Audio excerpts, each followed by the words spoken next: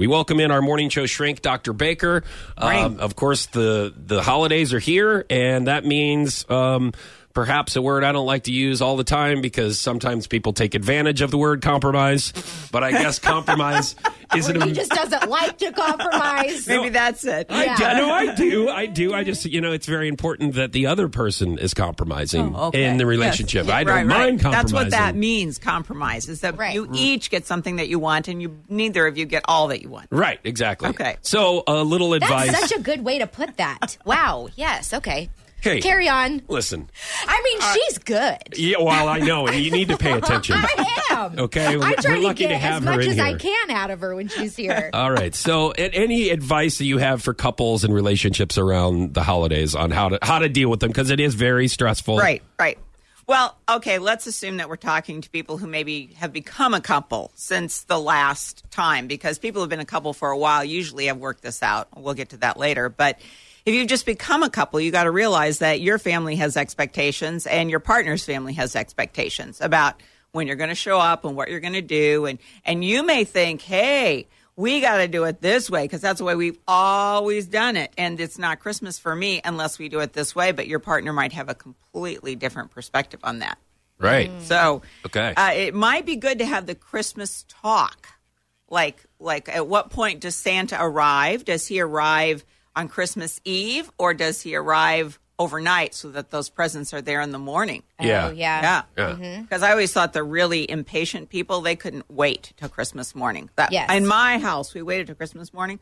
But my husband, oh my gosh. He didn't want to compromise, did he? Christmas Eve. He's like, why would we want to do that? Why would we want to wait? Like, this is what we do. Because that's how we always did. That's the way we always did it. When we were at church, then Santa arrived, and then we came home.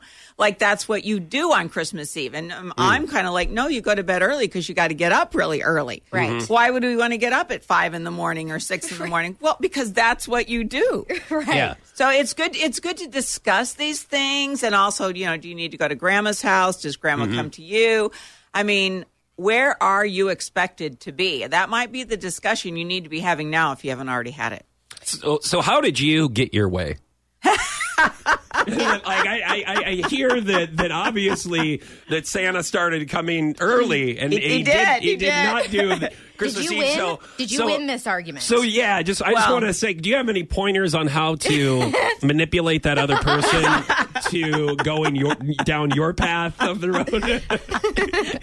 Well, I mean, because obviously you won that little discussion. We do open them on Christmas morning. Yes, I mean he saw the error of his ways, and but we will open one on Christmas Eve. Yes. Okay. One on Christmas Eve. That's a compromise. Okay. Very you can good. open whatever one you want on Christmas Eve. But if we kind of step back and look at the whole situation, you did win.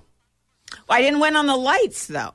Oh, the Christmas lights. The lights, see, because I grew up in a family that had lights, had a display, and it was a great big deal. And for years, we didn't have lights. We have lights now, but a long time we didn't. See, I don't know if you realize this, but women have a certain power that they can withhold certain things if we don't get our way. I don't think that's the right way either. So I'm just... Hey, you do what works. Well, and you can...